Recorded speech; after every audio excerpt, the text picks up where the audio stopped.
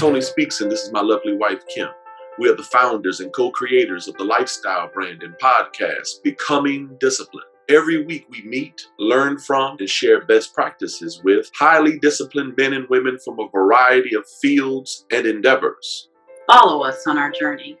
Robin Stewart received a BS degree with a concentration in math and science studies from Old Dominion University and a master's degree in education. He holds 5 United States utility patents in the fields of sensing technology for smart medical and smart transportation systems. He is the co-founder of DoryQuest Technologies and Dirac Links, where he formed strategic partnerships with GMU and Novant Hospital to create a groundbreaking mental health and physical well-being monitoring technology platform. Robin continues to study the ever-changing wireless architectural landscapes along with the smart devices that operates within them. Personally, Robin has dedicated his life to enriching the lives of others through technology as well as serving homeless communities by creating a monthly warm breakfast drive for the past 14 years. But most of all, this week, Robin Stewart is becoming disciplined. Today on Becoming Disciplined, we interview Virginia entrepreneur Robin Stewart. Welcome to Becoming Disciplined. We are so honored to have you. Awesome. Pleasure to be here, brother. Awesome. Thank you for having me. Amen. Well, Robin, before you educate us and share your current story, it's always good for my audience to be aware of your context. Amen. The context is king. What is your origin story? How did you start out? Where did you grow up? Well, actually, I grew up in Washington, D.C., and around the time that I'll say within the early 80s, my father decided, he's like, look, we got to get up out of Dodge because a little bit of violence and everything was going on a lot. So he just moved next town over, which was in Alexandria, Virginia. So I ended up spending some of my school age years there, but I kept, commuting back and forth with my family, because most of my family still lived in DC, and to this day, still a lot of them do as well, man. So yeah, my origins are in the DMV, so that's why I've been planted and rooted. Amen, amen. Now, what part of DC? So we grew up actually off of Nella Road in Southeast and off of Stanford Street. And then I have a lot of family that's in Trinidad in Northeast DC. So I've literally lived in all parts, uptown, downtown, you name it. So that's literally where it's been, where my roots have been planted. Awesome. Now, what schools did you go to in Alexandria? So in Alexandria, actually, when we moved, I went to, it was GW at the time, and then TC Williams.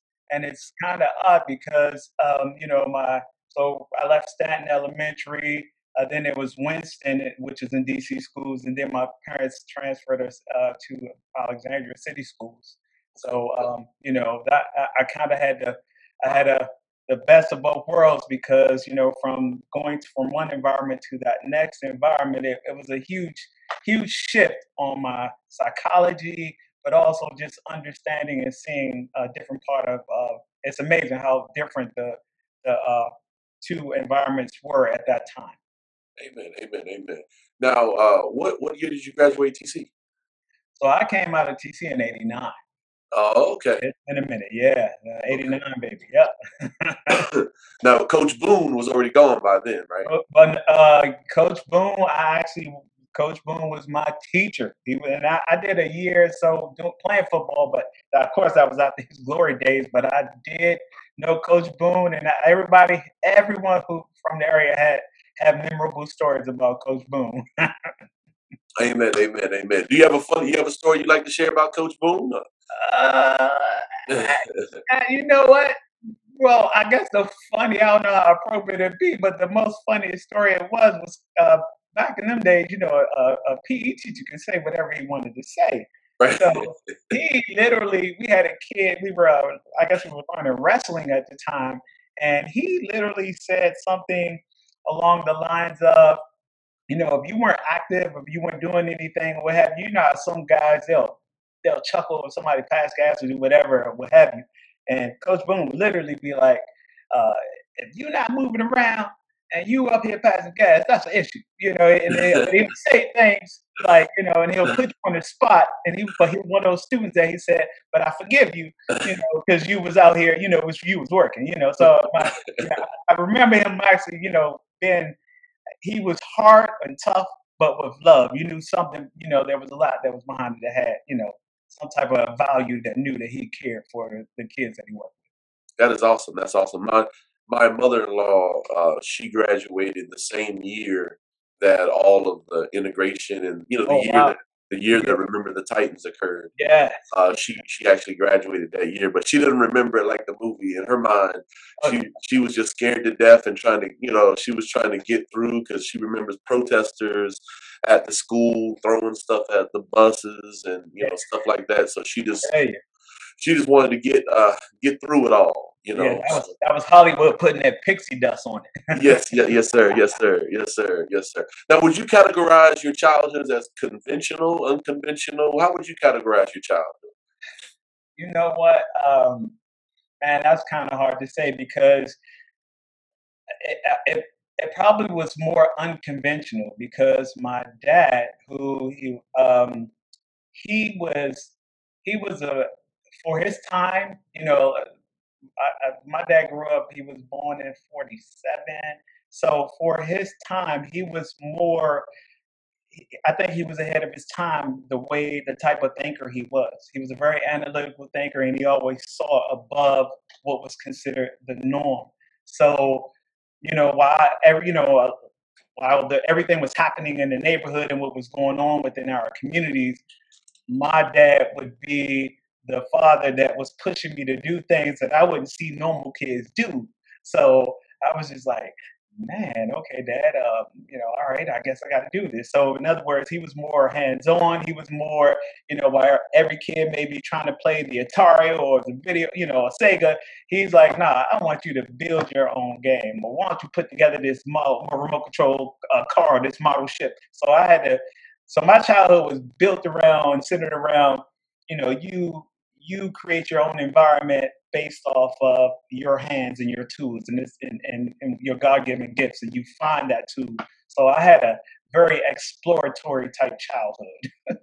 Amen, amen, amen. Well, he sounds like a genius that may not have gotten his recognition here on Earth. So, can we say his name? Can we pay honor Yeah, to the ancestors yeah, and say his name? Jerome Stewart. He was Jerome Stewart. His name is, and a lot of people call him Jerry, but Jerry Stewart, and it's really.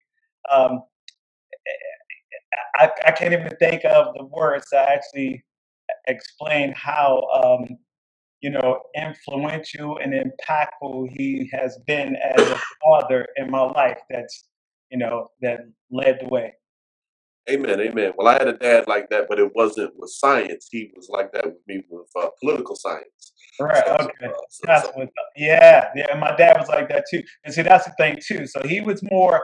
He was heavy into politics and and heavy into just the state of the world and current conditions, and so that really took it to a whole new level as far as my perspective of how I saw the world and how things operate. Amen. Amen. Amen. That's powerful.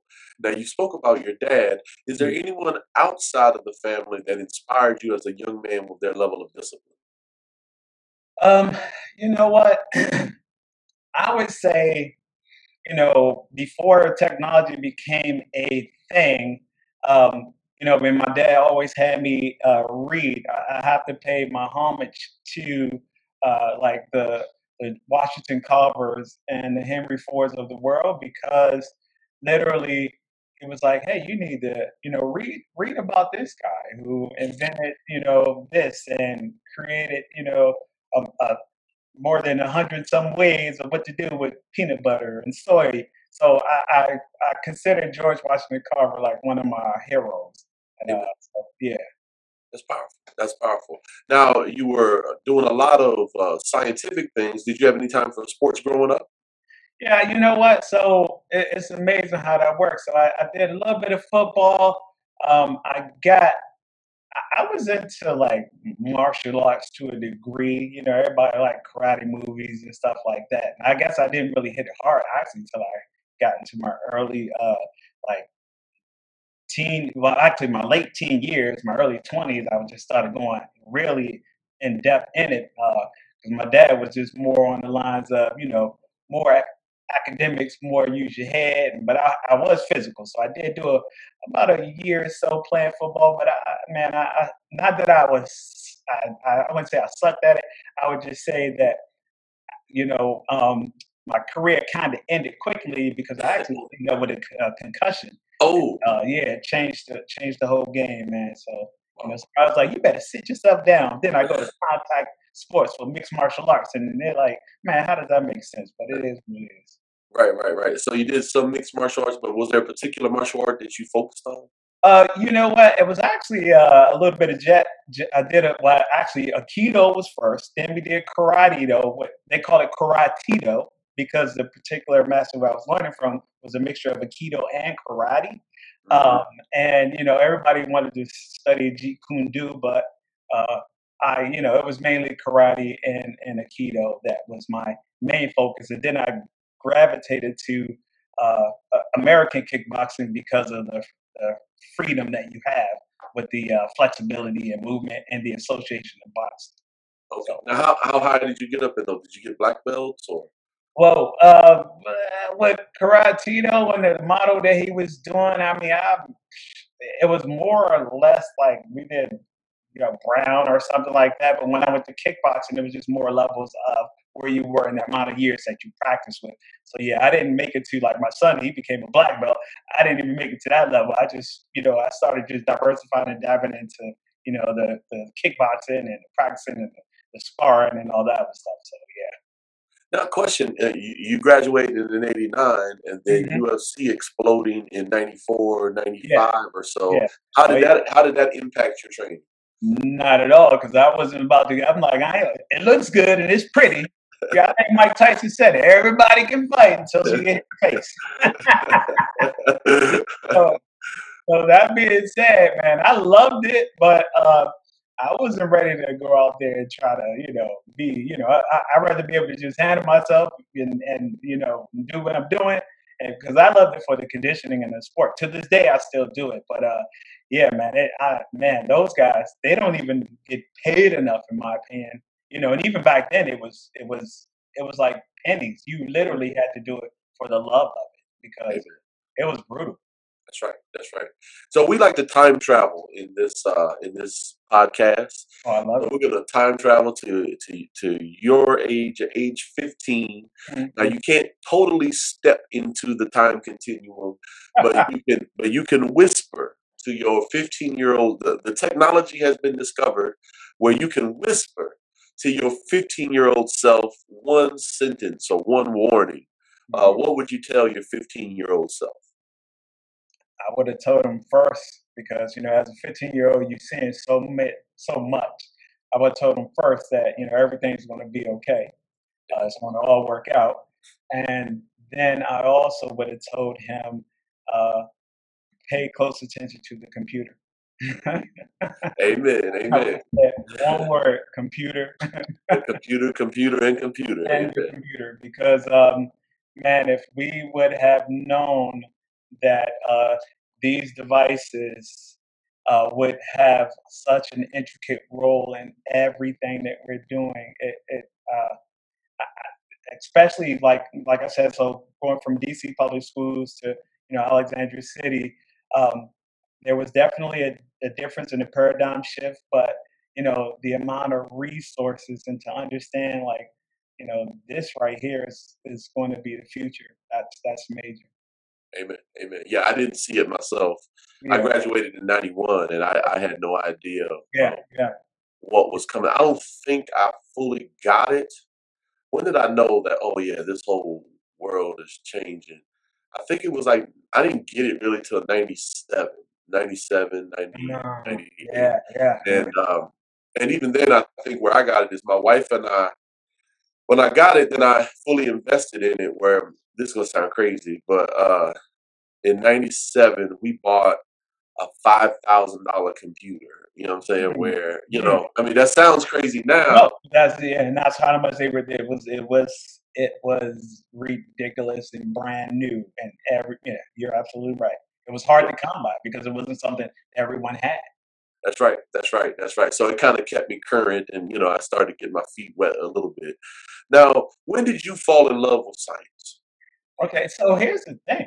Um, so uh, I'm more of a math individual, okay, because I think more numbers. And science is there's a heavy correlation between science and mathematics.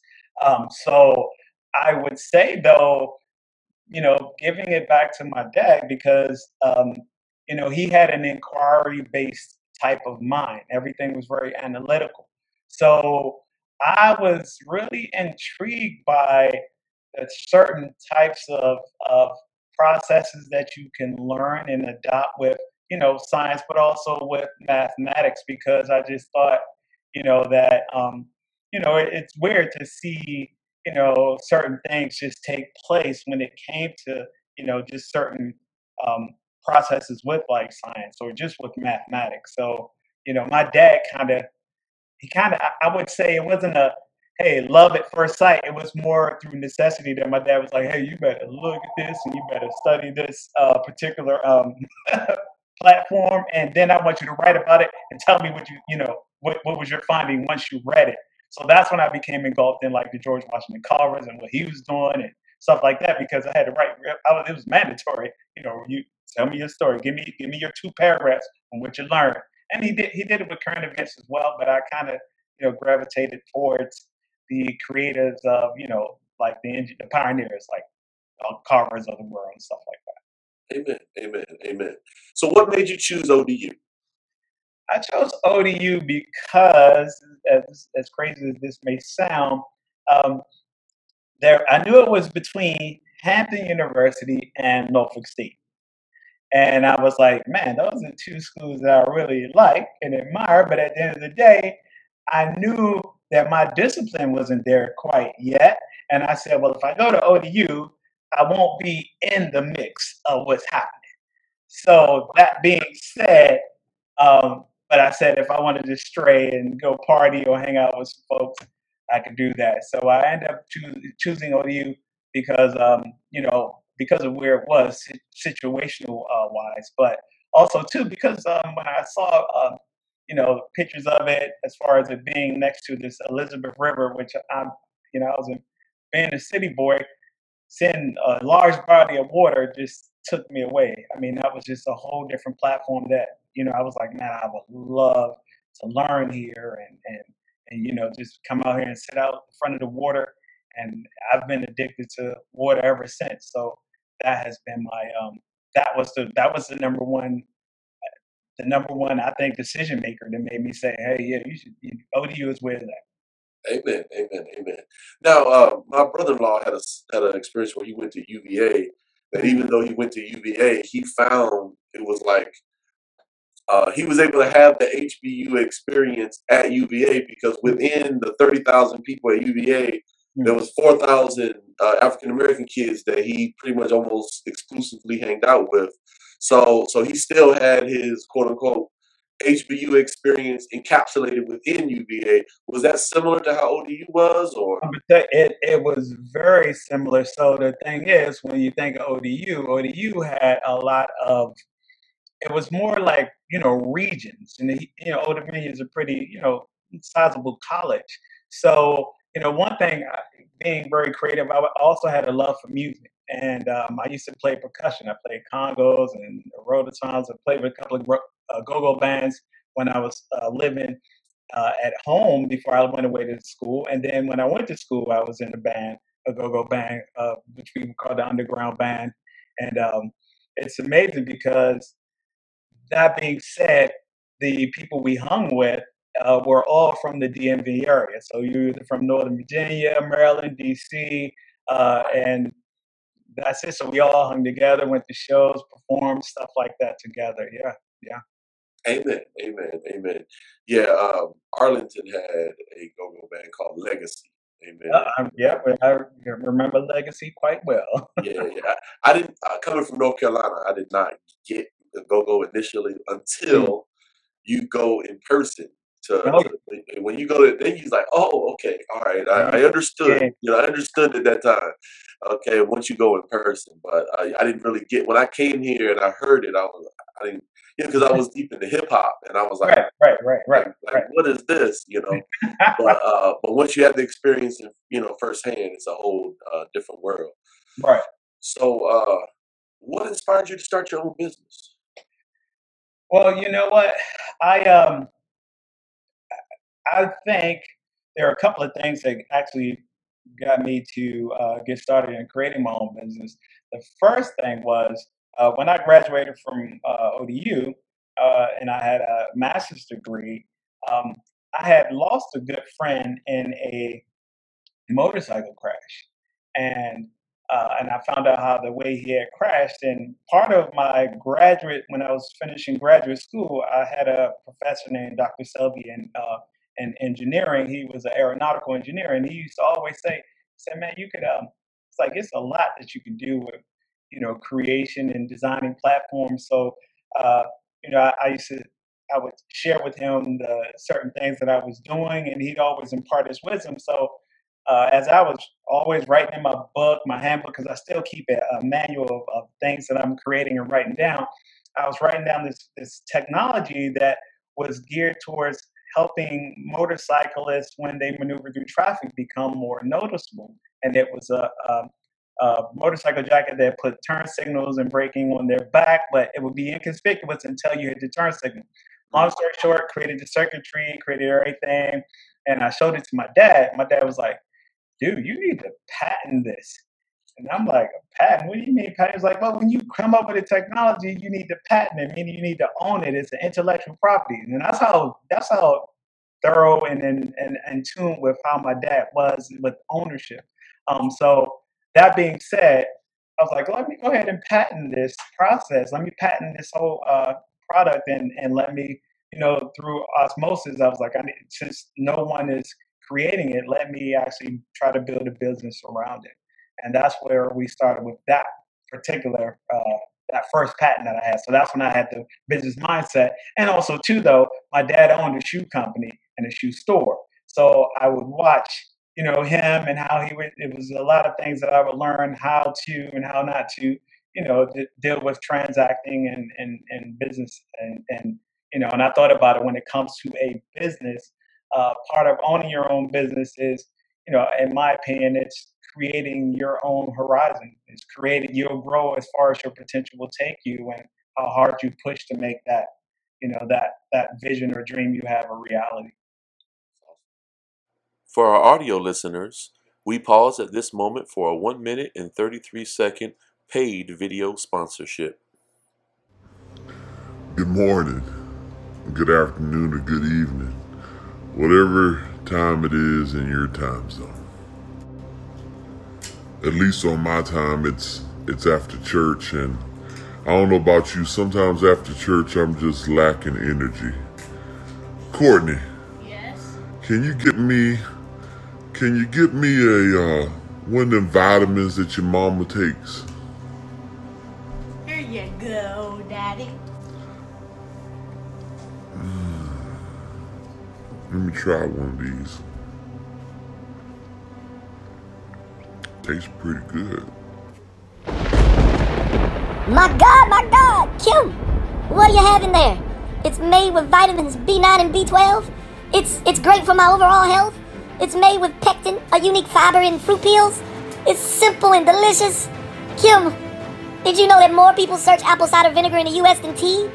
Google has 15,000 people searching that word every day in the U.S. alone. Kim, how can more people get this gummy?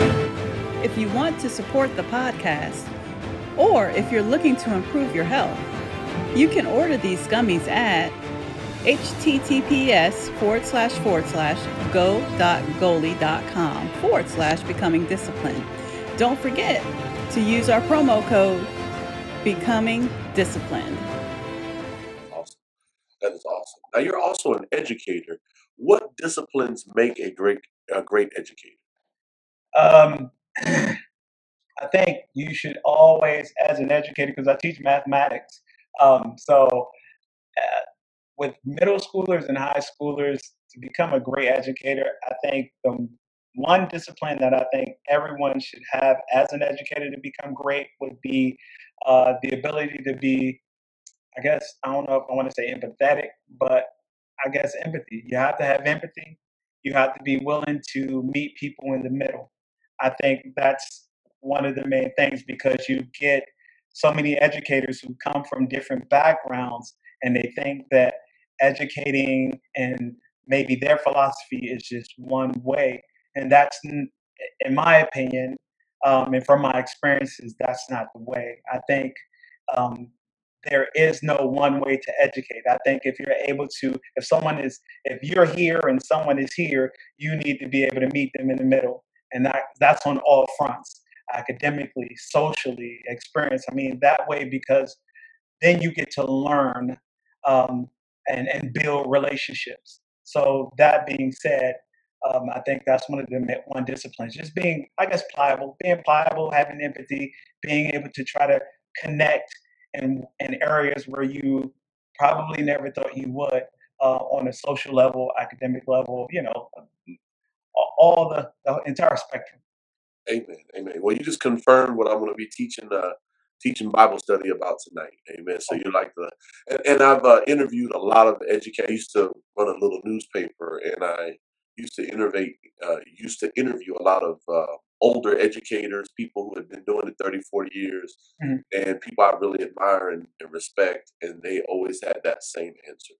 Mhm. That empathy and being able to really understand and hear the student is the real, it's the real deal, it's the real difference.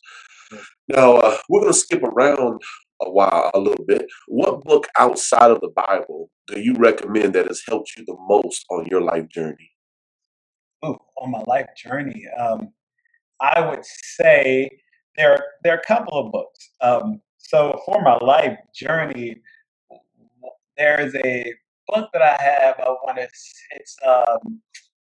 It's one by Maxwell, and I can't. His name is John Maxwell, and I use that. It was just more along the lines of just self empowerment and building yourself. But there's another book that's called TNT. It's like the power within you. Like I will try to read certain empowerment books. So I kind of have an eclectic of a lot of books that I've read.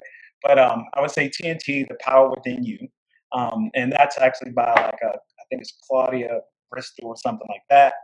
Um, Also, TD Jakes, Soar, books like that, and there's the E Myth. I think it's a business entrepreneur book. I forget the title. Yeah, The the E E Myth Myth. Revisited. Yeah, the The E E Myth. Myth Revisited. There's the E Myth Entrepreneur.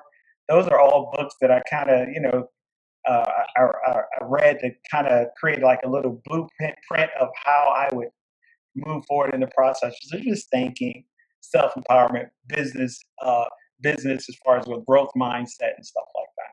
That's awesome. That's awesome. Now, what we look forward to checking those out, and we'll post affiliate links for people to check those books out. Now, what is your favorite passage or book inside the Bible?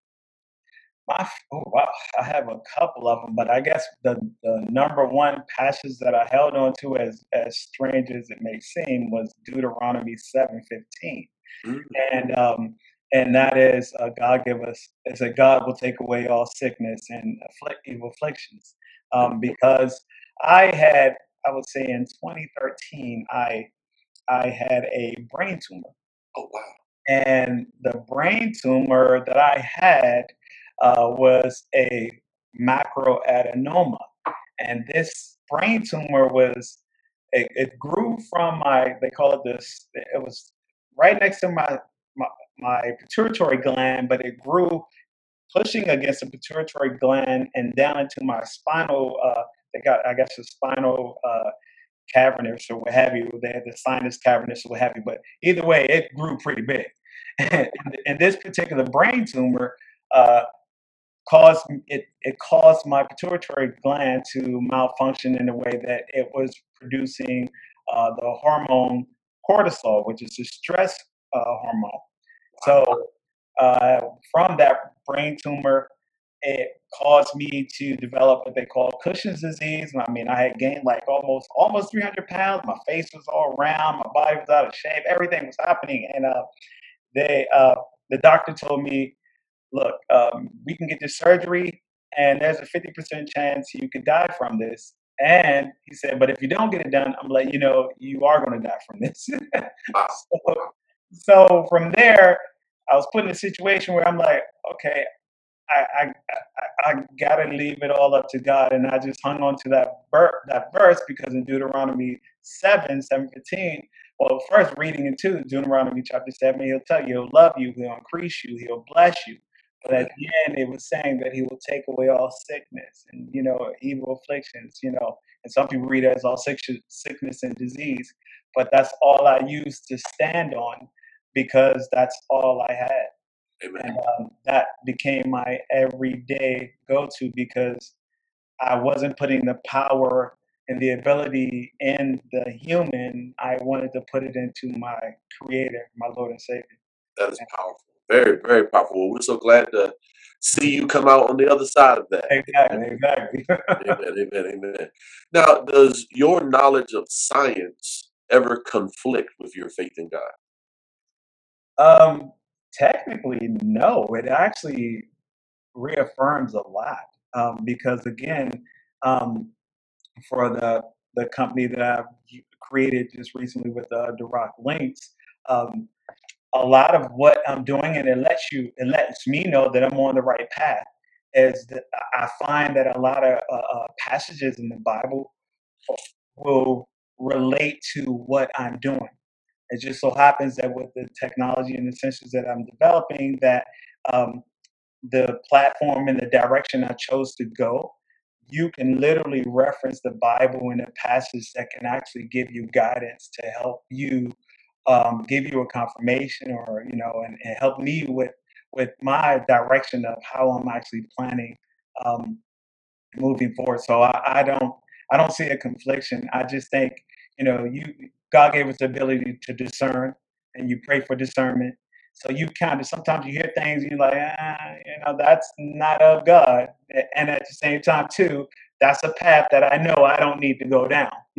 So I guess my faith is strong and rooted in the sense that there's some things that are way out there, and with relation to science that I'm like, yeah, I don't touch. Amen. Now, for my audience, the reason why I'm going to ask this next question is because you do a lot of work with sensors Yes. and sensor technology. Yes. But within the faith community, there's much consternation and concern regarding microchipping. I deal with a lot of people within the body of Christ. There always seems to be a lot of conspiracy theorists. Amen. And I guess that's fair because we don't trust the world. A lot of us don't trust the world system. Right. So, as a scientist, what is your perspective on the issue of microchipping? Okay. Well, two things. So there's, I guess if I think about it like this, I've heard there are so many. I would say what is it, like folklore or like a rumor of, okay, well, if you're a microchip, they're going to control your thinking, and there's so many beliefs that people have what technology like that could, the potential it could have, positive or negative. And that being said, I do think that I think that's really in the space of like nanotechnology and like nanowires and with microchips and what have you. I think one part of it could be very beneficial. For example, if I have clogged arteries, or if I have a particular process where at a level that could be not necessarily microscopic, but very small, and they need to scan my body where I could swallow a capsule and it lit, or like maybe my digestive system. They want to track what's going on and how everything is being circulated. I think that's good for prescription or prescribing or diagnosing and being able to treat certain ailments or finding out where a problem is, what's going on internally inside, with the way your body's functioning. However, I know a lot of people think, hey, well, man, you got this chip now. it's going to control and track and tell you X, Y, and Z, and be able to start thinking for you, and that's something that I'm like everyone else. I don't think that's a comfortable space to be in. I don't think that's something great to have. So that being said, I see there's pros and there are cons. And I think the pros are if it's a technology used to help treat, make and prescribe and move towards making a person healthy and giving them a longer life, then I'm all for it. But if it's something that's geared towards controlling the individual and monitoring and tracking, without any positive means or intentions behind it, yeah, I'm fully against that. Amen. Amen. Amen. I might delete this next question I'm going to ask you, but Yeah. I need you to invent something. I got a 7 and a 5-year-old, so I need you to invent something where I don't want to put anything permanent in them, but if they could swallow something, and then if someone ever snatched them, we can go and track them. Okay, so you can, like, if they can swallow a pill. They have that. Okay, all right. Well, because I see some products out there, but it was hard for us to make some of the products that are out there on the shops work. So, I'm gonna be looking for you to help me solve that problem. Now, just so you know, he's talking about martial arts. My wife has taken them to jujitsu right now. So, Nice. they're learning how to choke out people, but still, they're 7 and 5. They're 7 and 5. I teach my 5-year-old all day. He gets tired of seeing Dad when I'm like have focus mitts on and be like, yo, let's go. Amen, amen, amen. Now, Elon Musk has a new project that he's working on entitled Neuralink, where your mind seemingly becomes one with the computer, where they actually drill a hole in your head in order. Are you familiar with that project? And if you are, I've read a little bit about that. I've read a lot about that, and and what's strange about that though is that it kind of, I guess, in a very awkward, indirect way, is kind of like what the iPhones and all the social media platforms are doing with our kids right now. right, It's controlling what they're seeing and what they're exposed to. But I think for that particular platform, he has it to whereas you would be able to have access to information from any from any connected source, and be able to provide you with that information. I don't I don't agree with that personally. I think right now technology has helped in a big way, but it also has hindered in a big way. And I mean, I think it's hindered creative thinking. It's hindered hard work.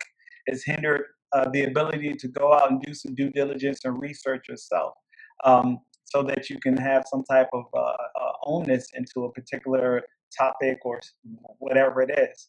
So that being said, I see that being more harmful than helpful. And then, what are the controllers involved was my thought process as far as, if it's providing me with information, how do I control it? How can I turn it off? Um, what is it? What does that do for me now in my ability to actually, as a human, be able to retain information? It seems like now, think about it.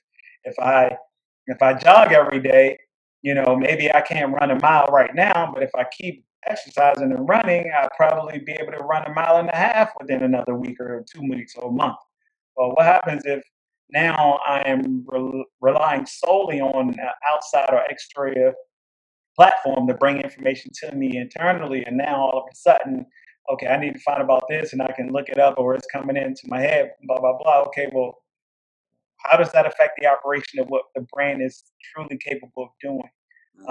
And moving forward, that's how I look at it. But and then who's to censor what information is being provided for you? Amen, amen. Yeah, I just read a meme that was kind of telling where it said, "Remember when before the internet, when we thought a lack of information was our problem." Yeah, So we have a lot of access to information, but it seems like people are slower than ever in some issues. yeah, So, now, the scientific community seems divided on the dangers of artificial intelligence. man. What are your thoughts? Yeah, I think artificial intelligence should definitely have a limit. um, because we work with right now with the AI platform that learns and that can actually make a lot of decisions in X amount of time period, which is awesome. However, I think when it comes to the decision making, there needs to be someone who controls that.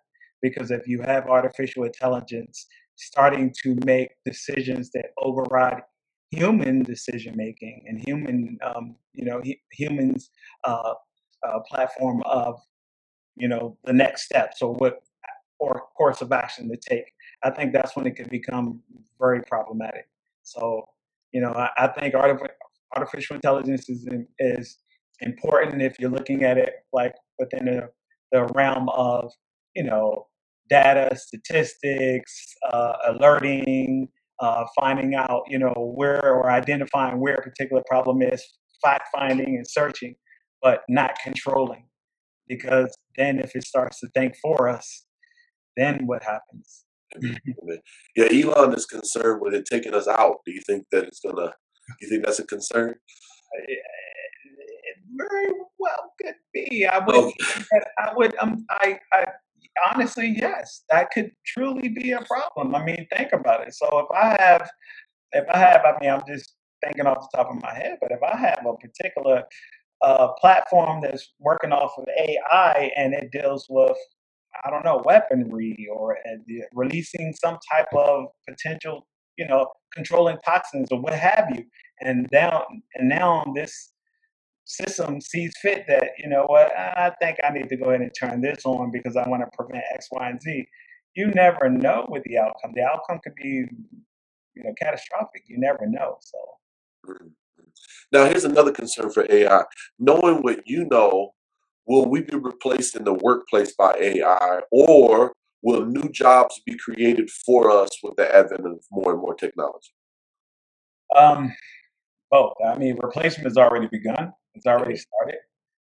It really has. I mean, like right now, you could probably there's a there's a fast food restaurant or something where there's a arm that's actually making the burger and prepping it and doing all that stuff.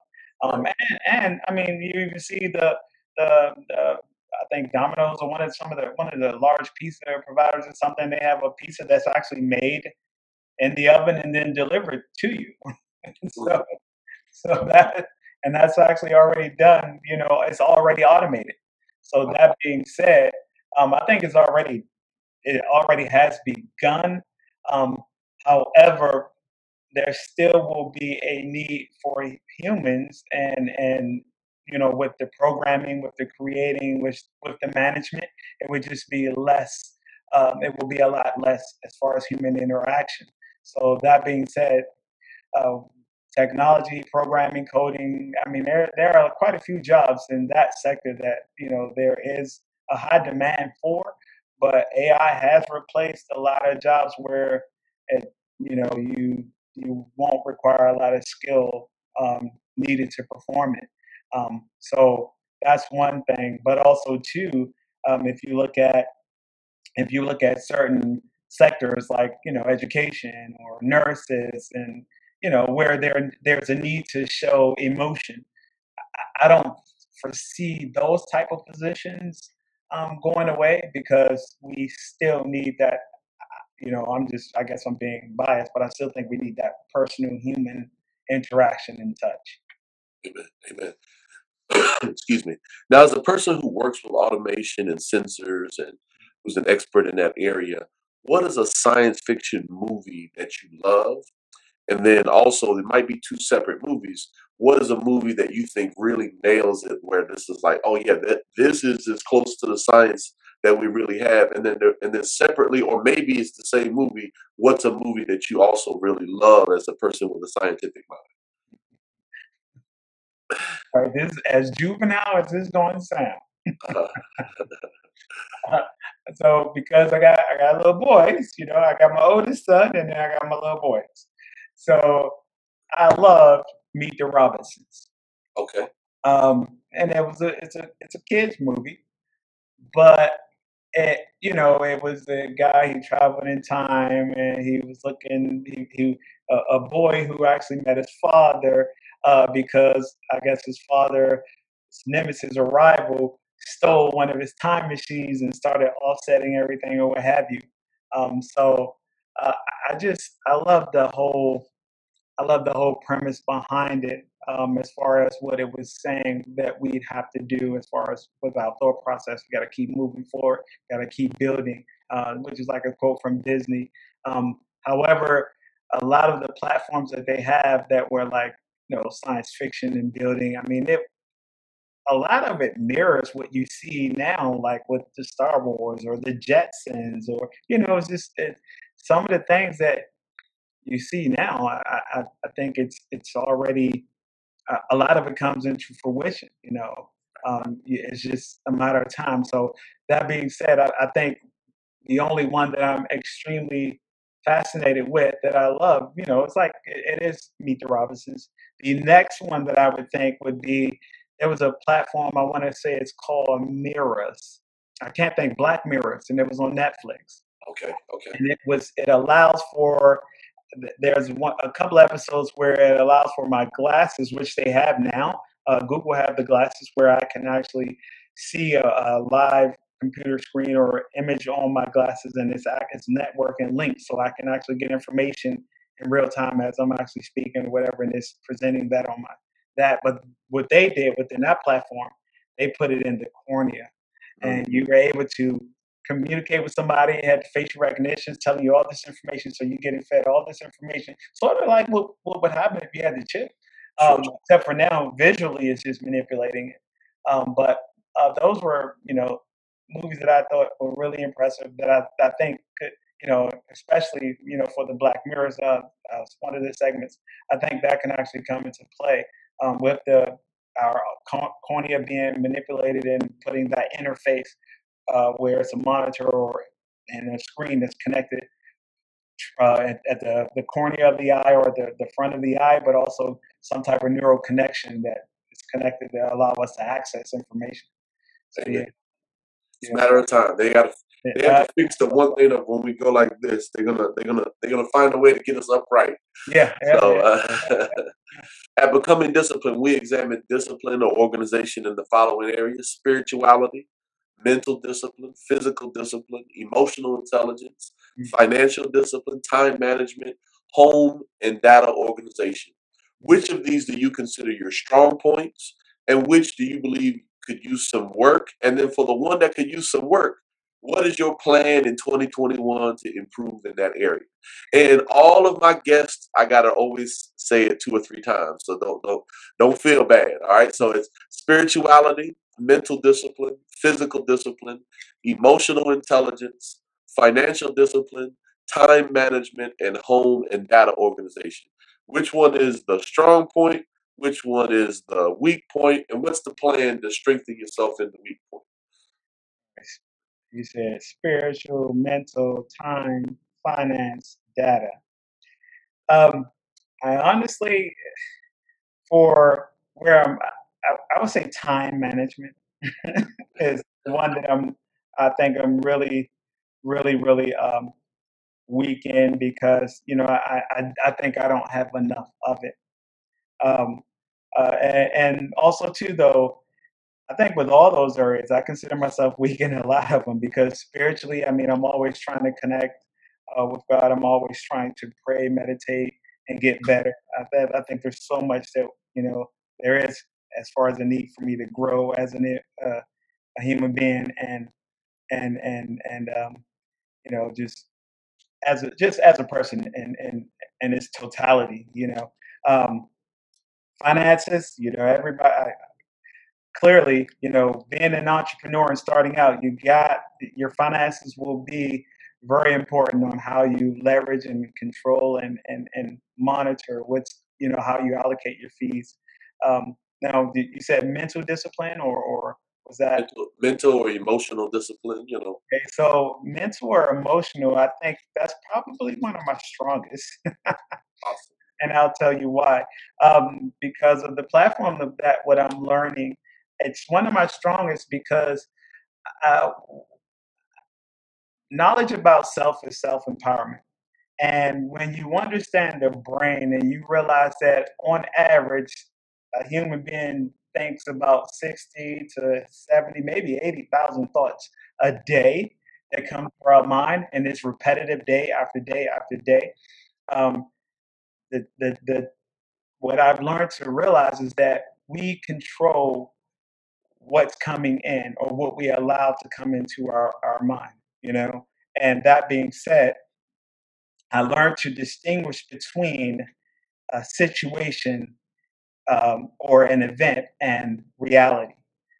So that being said, you have people who, when they suffer with mental illness or emotional situations, 9 times out of 10, um, the that emotional situation, whether if it's anxious, I'm being anxious and fearful over something that may happen in the future. If it's depression or I'm feeling down, I'm thinking about a traumatic incident that has occurred to me or occurred in my life from the past. So that being said, where does that all take place? It all took place as something that's exterior, that's outside, and it has that, you know. And what we've done with our mind is we've allowed it to manifest, and we think about it. And by thinking about it, when people say thoughts become things, that is true. Thoughts do become things because when I think about a situation and I feel a certain way, or my heart rate beats, or I'm feeling down, or I start to get sick, those thoughts all create a chemical response. Those chemicals in your body causes your body to do certain things. And that's all within the parasympathetic and the sympathetic nervous system. It's all the autonomic nervous system. But long story short, if an individual learns to control or be a better engineer of their thinking, learn to control their thoughts, learn to control what they're thinking about, they become very powerful. They become very instrumental in the trajectory of their future and where they're headed. And I guess a case in point would be, I'll take, there's a phobia for everything, but let's just say I take, I'll have this marker, or let's say this marker is a snake. And let's say if it's a snake and I'm a person who loves dealing with reptiles, and I see the snake, I'm playing with the snake, and I'm like, wow, I get these feelings of endorphins, and I'm happy because I enjoy seeing it and interacting with it. However, let's say the flip side of that is there's an individual who, when they see reptiles or they see snakes, they get nervous, they start sweating, heart palpitations, and chemicals, just like that would be me, and just going crazy, and everything is all nervous. So I say all that to say that I could have the same snake, two different individuals with two different interactions. The snake didn't change, but their response and how they perceived it is what changed. So therefore, if I understand that the exterior has nothing to do with what happens with my interior. So therefore, I need to understand how I control how I perceive things, what I'm focusing on, or what I'm allowing my mind to focus on and think about. And so that's what, when you hold on to the word from uh, Philippians 4:8, and it tells you what files to have in your mind. That's really important, that you need to know, what is honest, what is of good rapport, what is pure. Those are things that will, you dwell and you concentrate and meditate on. That's powerful. I want to share a little story myself that I was a young preacher working in the Missile Defense Agency, and it was during the time where the anthrax attacks occurred. Mm. And I saw it was an older sister who was the male person for the Missile Defense Agency. And I saw her, troubled. And I said, can I pray with you? And I had enough faith to pray with her. But then the sister said, well, I don't want to pray out here in the hallway. Come into my area where all the boxes are, you know what I'm saying? And come and pray with me back here.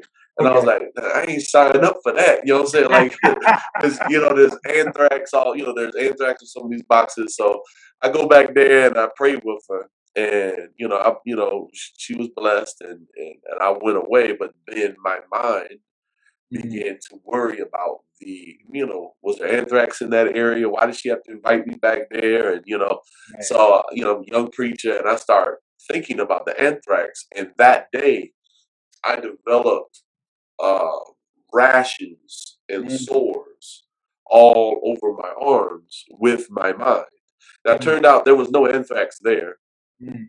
Turned out there was nothing that was going on with me truly in the physical, Right. but it was my mind who was beginning to get worried about what happened. So even though that was a very negative situation, when I realized that nothing was really happening to me like a day later, 2 days later, it was really an empowering situation because I began to think if I can make myself sick, Yes. then I can make myself well. That's right. That's right. If I can make myself sick with my mind, I Yes. can make myself, I can make myself empowered and well with my mind. So I just felt led to share that with you, Yeah.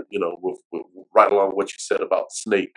So now, can you tell us about your businesses and your endeavors that you're involved in? We want to hear all about it, and we want to support where we can.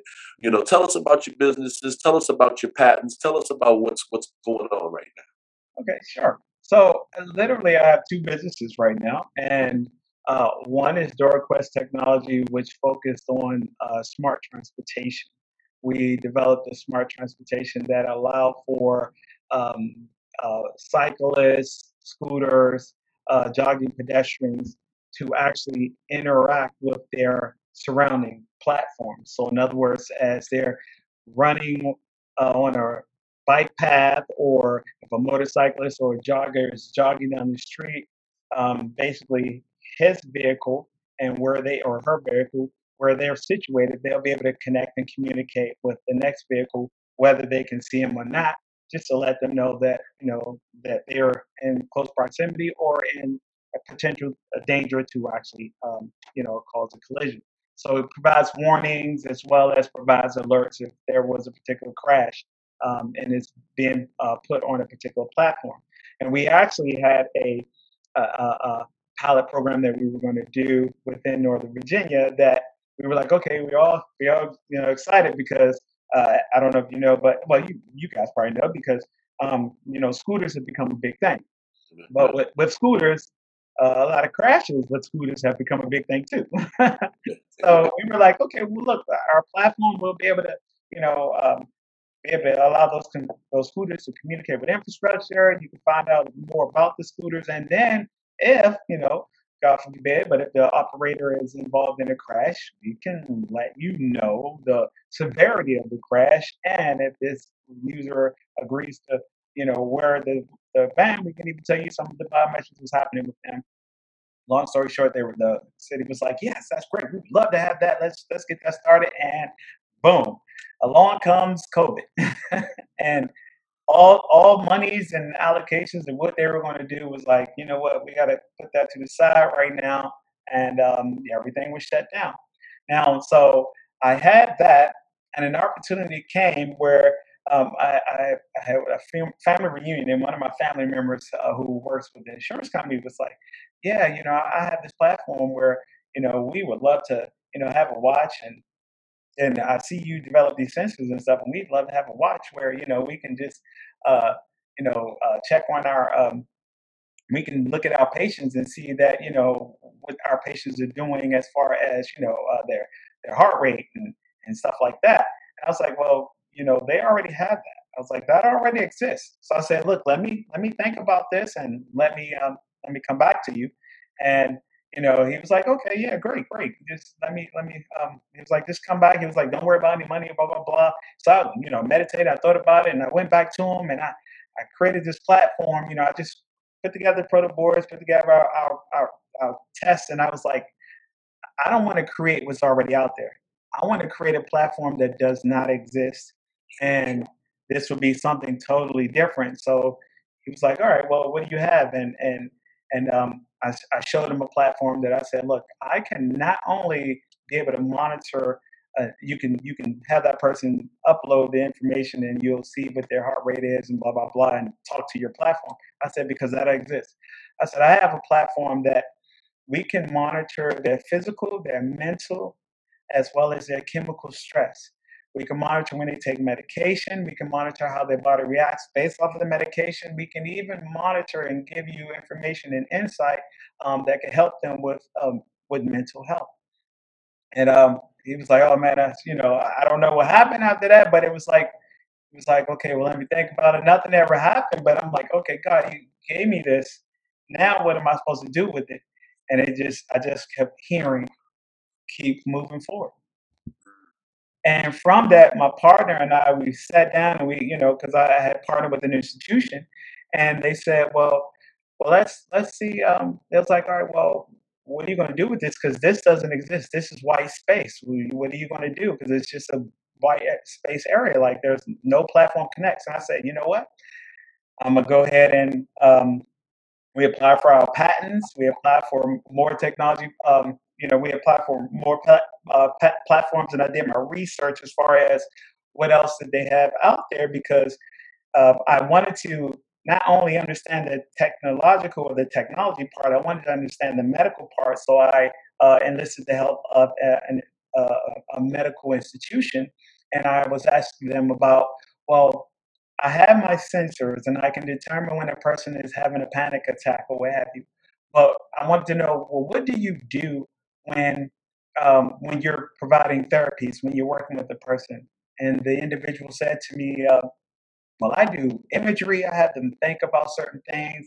I help them count down to redirect themselves, and then I have them focus. And then we make uh, we try to create visual cues to help them with the future and monitor them.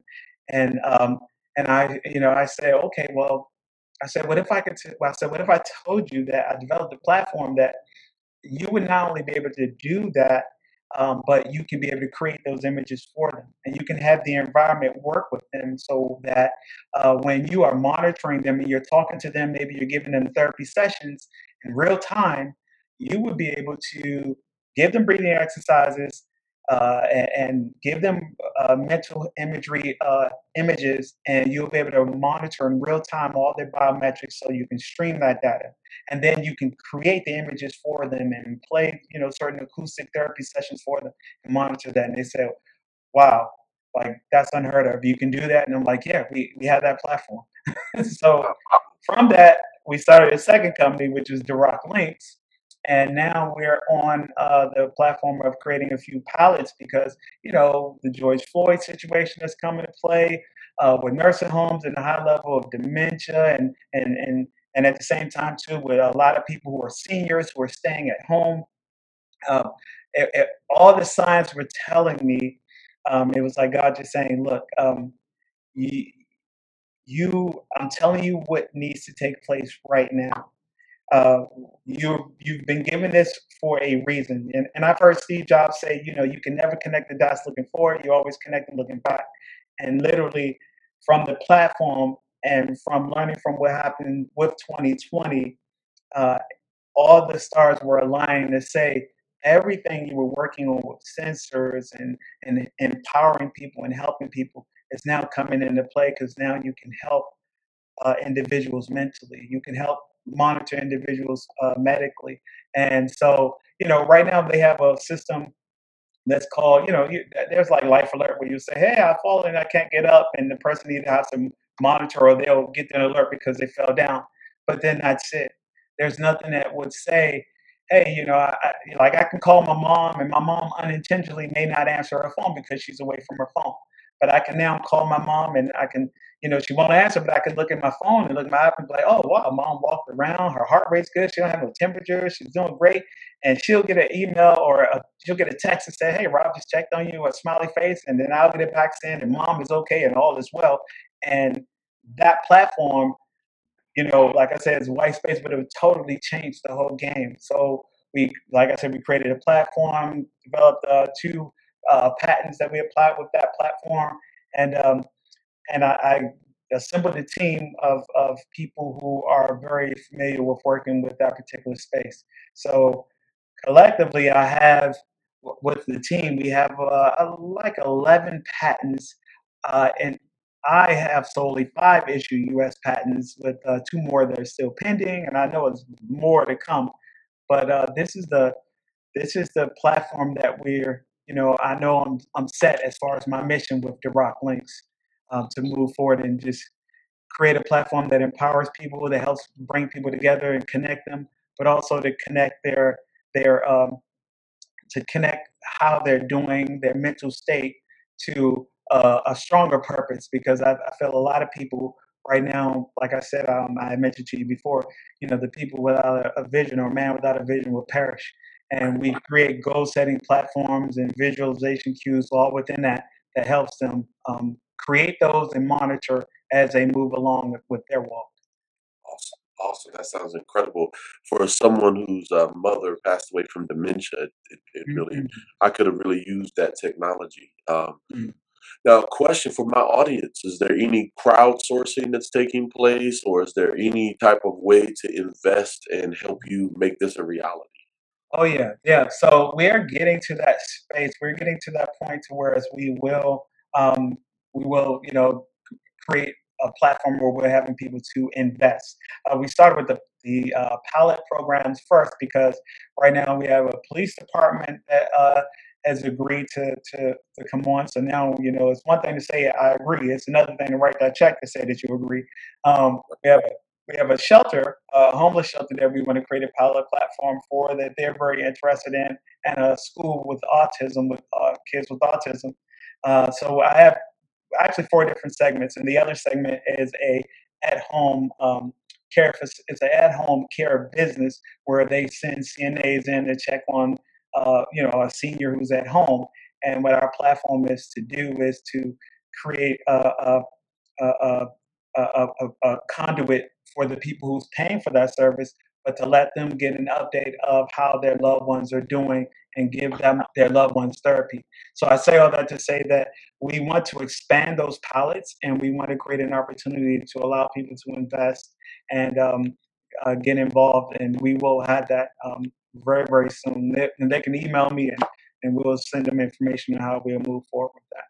So that's the cue, because our goal is, as I move forward, and I talk to people about this all the time, as far as I know now, out of all the patents that I have, so I have several, like I said, I have several patents, but all the patents that I've created has always been designed to provide guidance and direction or help. It's always been to try to, how can you help someone? And every time I invent something, like I had the motorcycle jackets, and it'd be in the back of my mind, yeah, but that's for one segment. And I know God was saying, you're going to do bigger. And I'm thinking, how? And then I come along and I created a platform that helps with traffic monitoring and it's also with UAVs and landing systems, and it all deal with guidance, all deal with communication and connecting automated and as well as unmanned aerial vehicles. I got 2 patents on that, and I'm like, okay, wow, that's going to help with direction, traffic, aircraft, planes, and landing. And now there are certain platforms where they want to deliver products using UAVs or drones or what have you. And I was like, man, that's it, that's great. And it's like I was like, nah, you're still going to get more. And then I'm moving along, and I get to these 3 that we're doing now, and the 2 that I have patent is the system that will help empower people. I mean, our system will connect, even if the individual doesn't want to connect with their doctor, they want to just connect to their environment and get stimuli to help them calm down in their immediate space. Our platform will do that. And I'm like, okay, wow, this is serious. And it can help from, your young, we were looking at it from, you know, 6-year-olds all the way up to 80-year-olds. So that's where our platform is, that can reach so many people. That's powerful. That's powerful. Now, you're also involved with an endeavor with the homeless. I know that you're doing something with a homeless shelter, but then don't you have a separate endeavor with homeless people Yeah, as well? yes, yes. So literally, I in college, my ODU days, at Norfolk, they had a mission. It was Norfolk Mission or something like that. And you know, it's amazing how God calls you to do something that at the time you don't really realize, but it's is bigger than you, and it's that thing that brings you a joy, and it gives you a feeling of purpose, and that helps you along your mission. And so I went to this mission, and I never forget. It was like 92 or 100 degrees outside. It was really hot, but the lady was like, "Hey, you want to come and help out?" And I was like, "Sure." And I'm serving spaghetti, sweating, and it's all these people coming in, and they're whom I didn't know them from a can of paint, but they're all coming in and they're all thanking me and like, "Wow, thank you," and thank you. I can't believe you're doing this, and I'm just like, they felt like I was helping them by just serving them. And the message in my head was saying, but that's what you're put here for. Like, we're put here to serve. We're put here to your serving doesn't have to be I serve food. Your serving could be I have to provide this individual with the word, or maybe I have to paint this person's house, or your service could be in so many forms. However, my service is to help enrich and empower people. Yeah, and so when I work with, like, right now, it's the Northern Virginia Family Service. There's a serve shelter where I provide homeless um, families like a hot meal. It's like a brunch. I prepare brunch for like 60 to 100 families. I was doing it also with another serve, Hilda Bark Homeless Prevention Center. And literally, we just go in, talk to the families, serve them a hot meal, encourage them, and let them know that we're here for you, and we're doing this because we want to embrace and show you that we care about you and where you are. And everybody needs that. I feel like everyone needs that sense of wanting, sense of belongingness, sense of no one has forgotten about you. We are here for you. So that's just been my mission. My mission to literally help those that are in need, or at a time in need. Amen. That's Now, how can people help you, and where do you primarily serve when it comes to the homeless? So right now with the Northern Virginia Family Services, it's a serve shelter in Woodbridge, Virginia. We're about to start another one in Arlington, Virginia. But I'm trying to work out the kinks for that, because the organization, which is Northern Virginia Families, is Northern Virginia Family Services, NVFS. So literally, I'm working through. I actually just work with their platform. They tell me which centers they have, and I just go in and prepare the food and buy the food.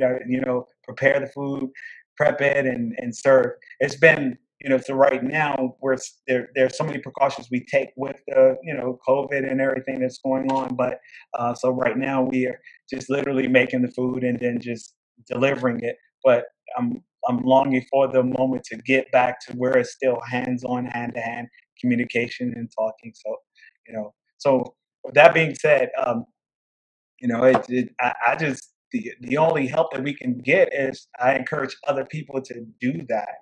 Get involved and try to help other centers, or just find out where your local homeless shelter, or a platform where maybe even a church is actually providing, because it's definitely needed. And I promise you, there is an area probably not even, I don't know, probably within the vicinity, not even a mile or 2 miles away from you, that can benefit from that. Robin, we can thank you. We can't thank you enough for coming on. You didn't have to do this. You didn't need to do this. We truly appreciate you. You have the last word. And just so you know, our audience, I lovingly and affectionately call them the Get Better Club. They're typically around from ages 28 to 30 to 55 to 57. They're trying to improve. They're trying to become better versions of themselves. You have the last word. Do you have any closing thoughts for our audience? You know, Closing thoughts is just that, I thank you for this opportunity, and uh, God is real. His words are real. He's a healer. He's a provider. He's a waymaker, and I can't amplify it enough that he's done tremendous things in my life.